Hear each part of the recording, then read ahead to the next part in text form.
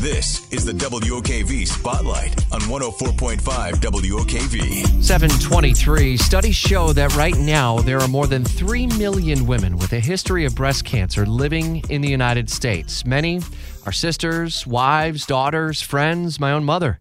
The numbers are staggering, but doctors pushing closer to a cure are undeterred, and the breakthrough could come in the form of a vaccine.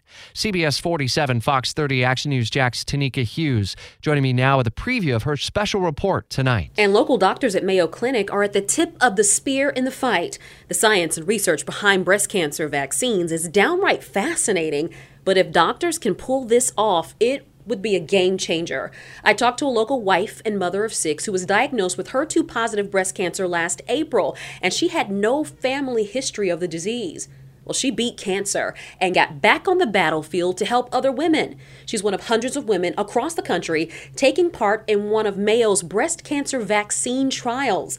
I also got a chance to talk to a Mayo doctor leading the trials of experimental vaccines, and he revealed that right now they are working on a vaccine that could prevent women from ever getting any kind of breast cancer. Doctors are making real progress, and they are hopeful that they're getting closer to a cure. And I can't wait to share this story with everyone tonight. Yeah, we'll be watching along, Tenikka. A special report, Closer to a Cure, tonight at 5:45 on CBS47 and FOX30 Action News Jax. Don't you love an extra $100 in your pocket? Have a TurboTax expert file your taxes for you by March 31st to get $100 back instantly.